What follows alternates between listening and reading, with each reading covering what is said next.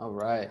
Welcome to the Para Siempre podcast. My name is Kevin Mendoza. I am the host, and this is the podcast where we interview influential and hermanos that are doing amazing work in their communities as well. So today's guest is Angel-Ariel Casas. He's been going through his own journey, and I decided to reach out to him so we can kind of get an experience of what it's been like for you. So Angel, kind of give us a little background of who you are, a little bit of the fraternity, and then we'll kind of jump into asking you some questions.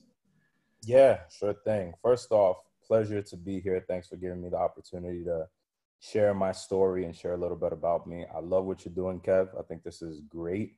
And I'm looking forward to inspiring and just touching a lot of lives, through what we're doing over here. So, like you said, my name is Angel Casas. I pledged spring 2012 in Alpha Chapter of Cornell University. I went to the college. What else? I mean, as far as like what I do as a career, I am an exercise physiologist. So essentially, I'm a trainer with a little bit of education. All right. So as far as like what I specialize in body transformations, body composition transformations. So really changing the appearance of a person when it comes to their fitness goals, whether that be weight loss or putting on muscle mass. And how I go about that is through the personalization of training programs and nutrition plans.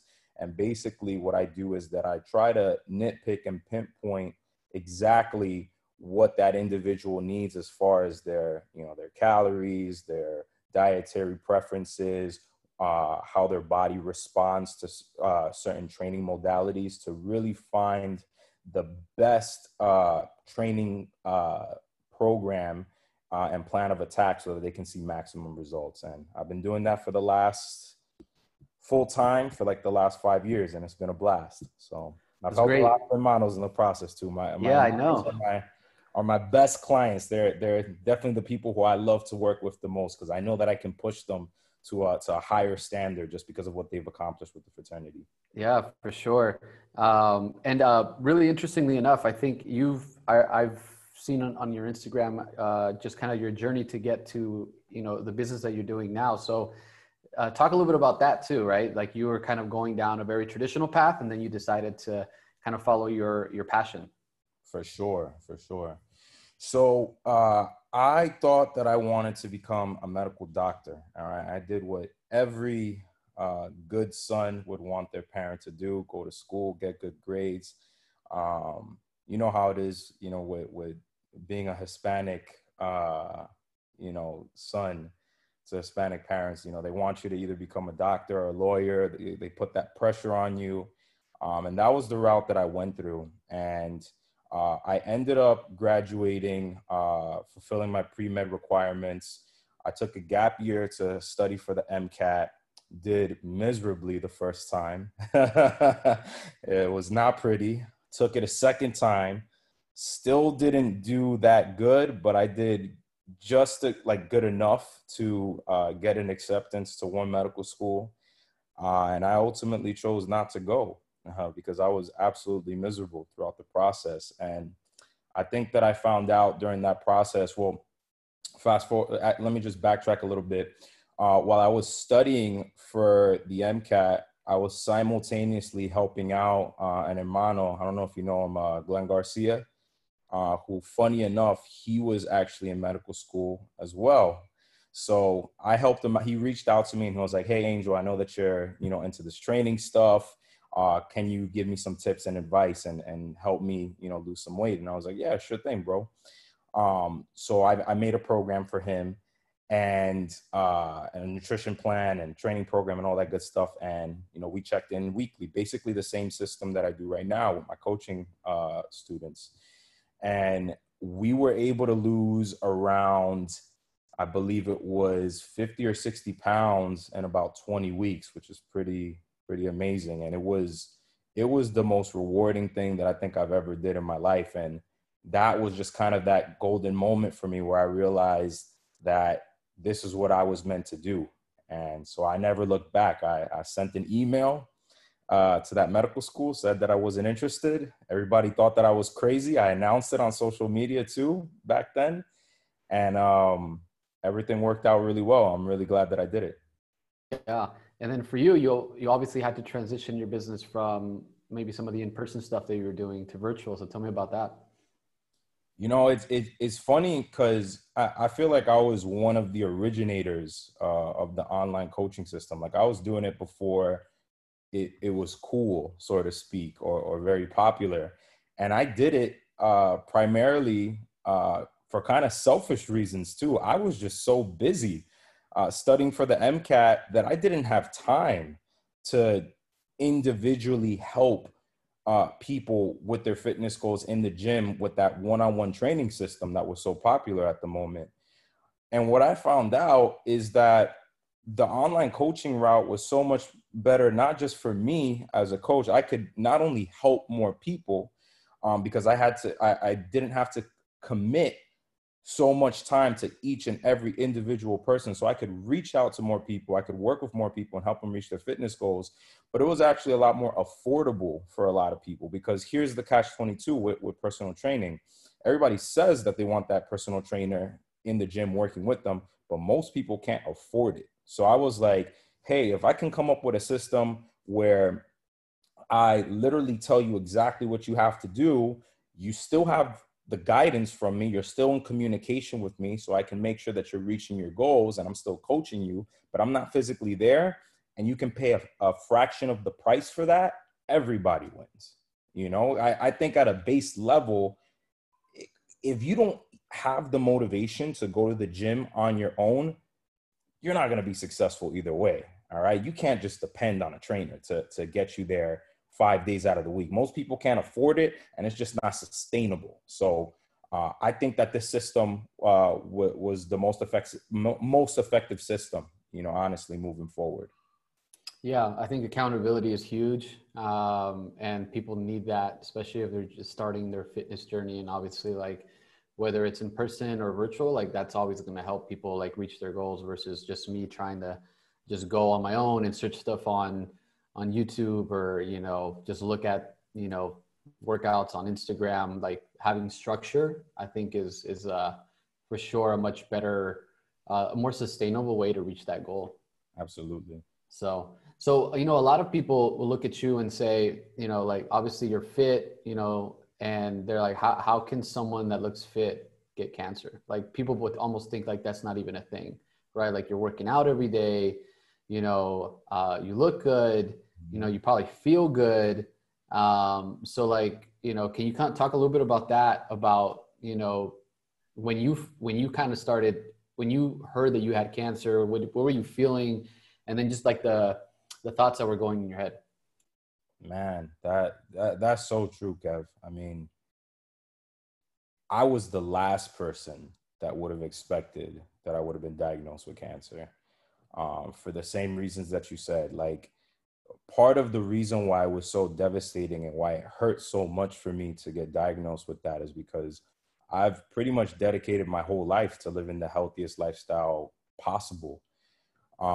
And to be diagnosed with such a deadly disease that's associated with, people, eating unhealthy and living unhealthy lifestyles was really strong for me. Here's the thing. Cancer doesn't always happen because of lifestyle issues. And I think that's a really big misconception that needs to be put out there. There's, you don't get cancer because you're a bad person, because you you did all the wrong things necessarily. Sometimes you just have you don't have the best genetic card, and that was my case.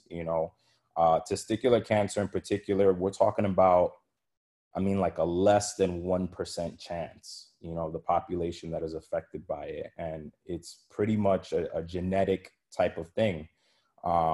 So once I got it was hard to accept it, because I was assessing my life and I was like, man, like, where did I go wrong? But once I had an understanding of the disease and why it happened, and you know, that this was something that was genetically based, it was a little bit easier to digest, you know. And really it became a situation where I told myself, okay, you know, this is the situation. It's not what I like, but what can I do to better my situation, better my odds, so that I can overcome this disease and come out on top. And so once you found out, once you figured that out, then kind of what was your mindset? What were the doctors telling you, you know, as you were going through the process of chemotherapy? So, man, man, you're the first person who I'm talking about in public about this. This is great because I really want to put this out in the public. Like, from the moment that I got diagnosed to when I started chemotherapy, like, imagine that you get diagnosed, you get told that you have cancer, all right? You're in disbelief. Then, like, a week later, you get told that you have to get surgery in order to remove the tumor. And you've never had surgery before, so you're scared shitless. And then on top of that, you get a CT scan and you realize that even though the tumor is removed, it's stage 4, and that it's spread to your liver, lungs, and lymph nodes on top of that. And then on top of that, imagine that a little bit later, you find out that you have to do 12 cycles of aggressive chemotherapy. And the doctor literally told me, good luck. So all of that happened in a span of 3 weeks, back to back to back. Just imagine how impactful all of that was. I'm not gonna lie, it was very, very, very hard to take. It was almost as if it was just unreal. Like how could all this bad stuff be happening back to back to back? But one of the things that I'm proud of myself of is that despite how bad the news got every single time I got it, for whatever update the doctor said, you know, that needed to be done, I always told myself, hey, it can always be worse. Hey, you're still alive, you know, right now. All right. There has to be something that you can do, you know, to better your odds. You know, it can always be worse. There's people who have it worse than you. There's people who are younger than you know, who get a worse stage cancer, you know, or a worse, you know, diagnosis. So despite the bad news and the continuous cycle of it, I still stayed positive by having that mindset. Where do you think you got that positive, that kind of affirmation, you know, because once you typically hear that, you know, it's just like, you're like, oh, well, it's kind of whatever the doctor says, whatever other people say. Right. So where do you feel like you got that strength from to stay positive? Man, I have no idea. To be quite honest, I have no idea. I think I've learned it through just life experience. I've found out for myself, just through the experience of my own life, that whenever I've complained about something and just became a victim, nothing good ever came out of it. Even if I had all the right in the world to be upset and to be mad and to be victimized, no good ever came out of it. It wasn't until I started to change my mindset and be positive and say, hey, it can always be worse. You can always improve your situation. All right. That things started to really improve in my life and take off. So I think I got a lot of that from my life experience, from my business experience as well. You learn that real quick as an entrepreneur, that being a victim does not help you out at all, that you are in control of your destiny and the way that your business unfolds. So I think a lot of that helped tremendously. And I think also my journey with fitness as well. I tell everybody, the whole reason why I'm alive is because of the lessons that I learned throughout my fitness journey. Fitness saved my life, straight up. It was because I learned how to fail, how to be disciplined with my nutrition, my workouts, do things when I didn't want to do them, that ultimately made me stronger, that I think that I'm here right now. And so obviously, like you were working out, you know, pretty much every day, eating what you were eating. Then you started going to chemo. What changed from your lifestyle? Man, I want to say, so I was in complete panic mode when at the beginning of chemotherapy and my cancer journey.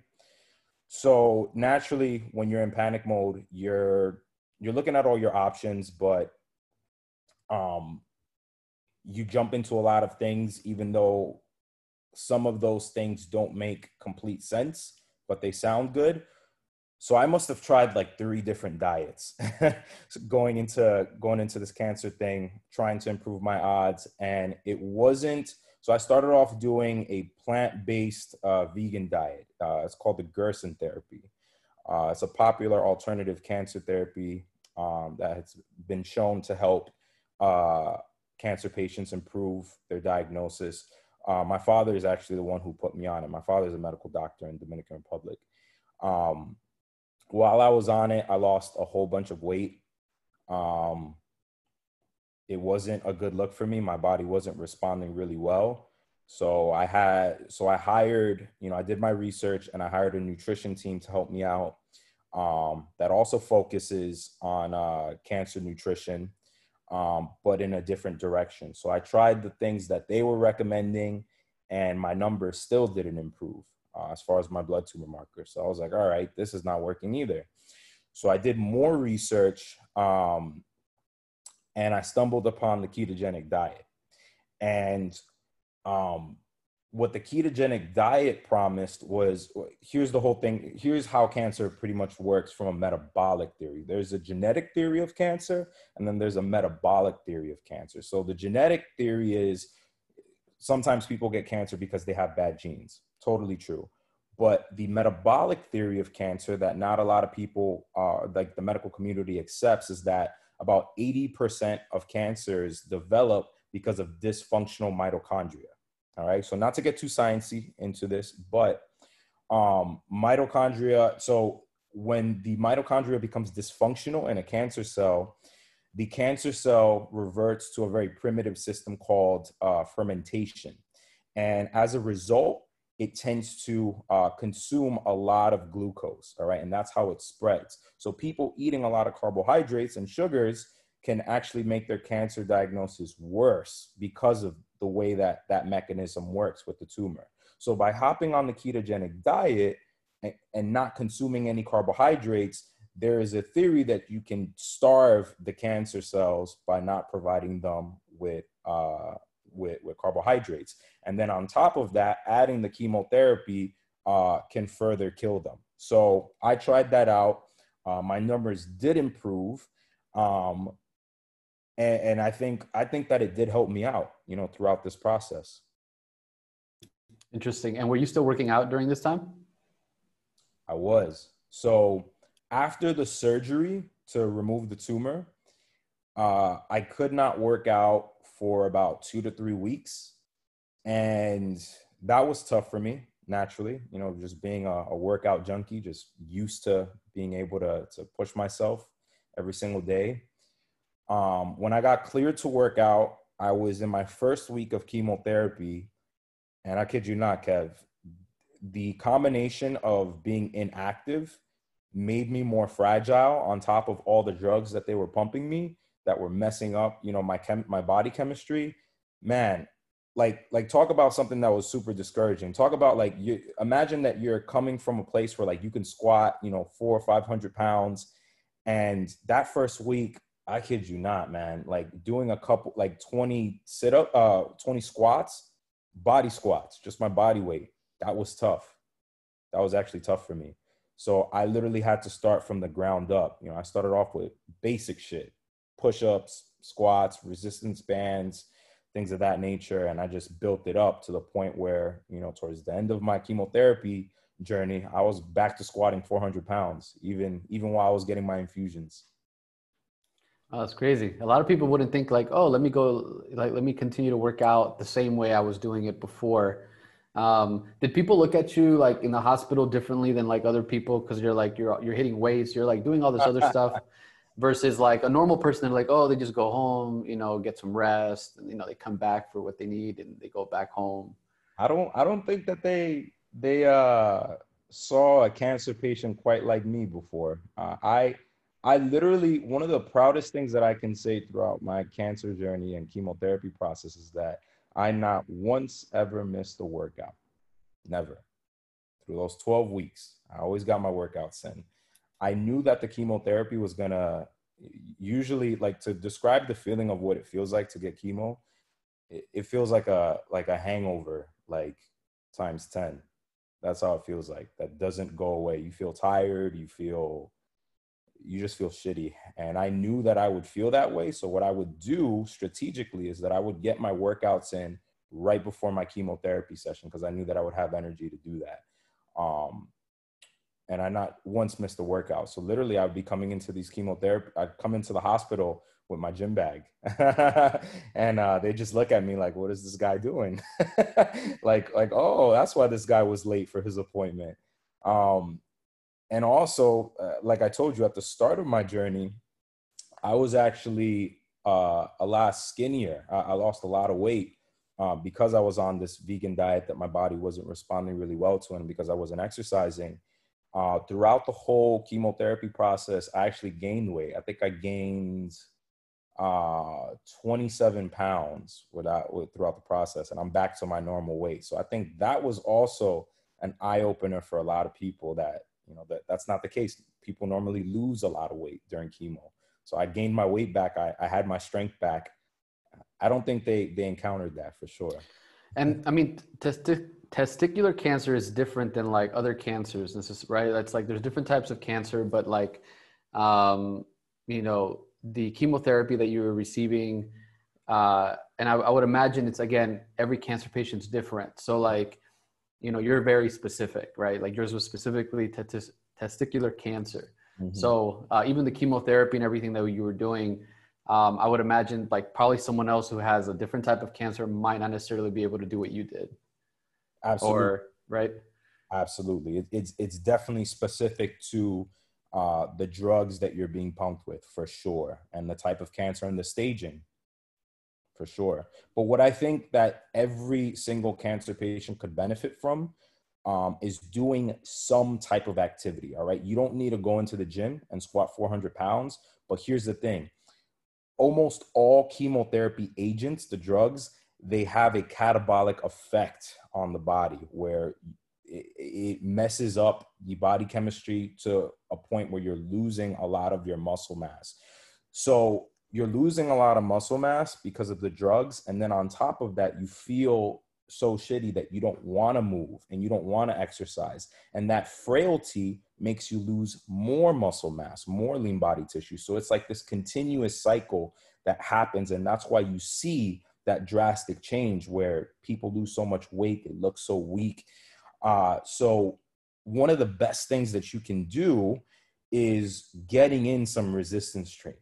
No matter if it's just push-ups, body squats, just doing what you can so you can stimulate that lean tissue to stay on there.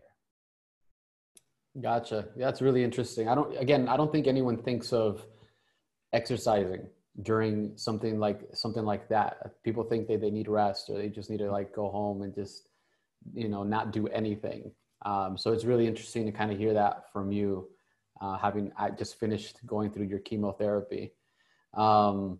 So you went through 12 weeks of chemotherapy. You know, did you have kind of ups and downs as you were going through that, or did you feel pretty optimistic as you were, obviously you tried the different diets, but did you feel pretty optimistic consistently as you were going to the doctor?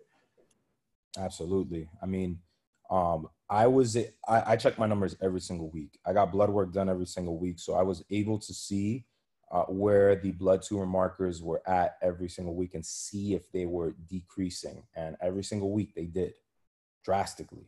So that was pretty much the reason that motivated me to go towards the ketogenic diet, because when I was on the other two diets, my numbers kept on increasing and they didn't improve. And it's not until I jumped on the ketogenic diet and started doing everything that I was doing that the numbers went down.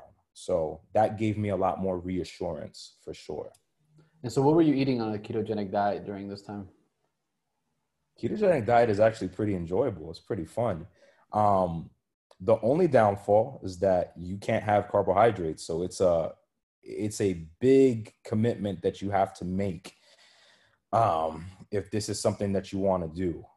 So you got to make that commitment. But on the ketogenic diet, it was fun. I got to eat, let me see, lots of avocado, lots of oils. For those who don't know, the ketogenic diet is a diet that is composed of about 70 to 80% fat. So that's where most of your calories are coming from. Virtually, you're eating no carbohydrates, just residual carbohydrates that you would get from like vegetables and, sparingly from the foods that you eat. So you can't have any bread, you can't have any oatmeal, rice, no grains. And then 10 to 15% that's left over comes from protein. So it's not a high protein diet, high fat diet, low carb diet. All right. That's Atkins. There's a big misconception. Keto is low to moderate protein, pretty much no carbohydrates, very high fat. So I was eating a lot of avocado, lots of oils like olive oil, flaxseed oil, nuts, almonds, walnuts. What else? Fatty fish, egg yolks, chicken. Sometimes I throw in some bacon. I get creative. It's a fun diet. It's very doable. And the funny thing also is that, the ketogenic diet is so misunderstood because you'll see people consuming bacon and consuming all these high fat foods. And you're like, man, that can't be good for you. But the body responds very differently. The rules are different, so to speak, when you're running on a fat-driven metabolism, which is what you're on a ketogenic diet, compared to when you're eating carbohydrates and your body runs on carbohydrates. All right.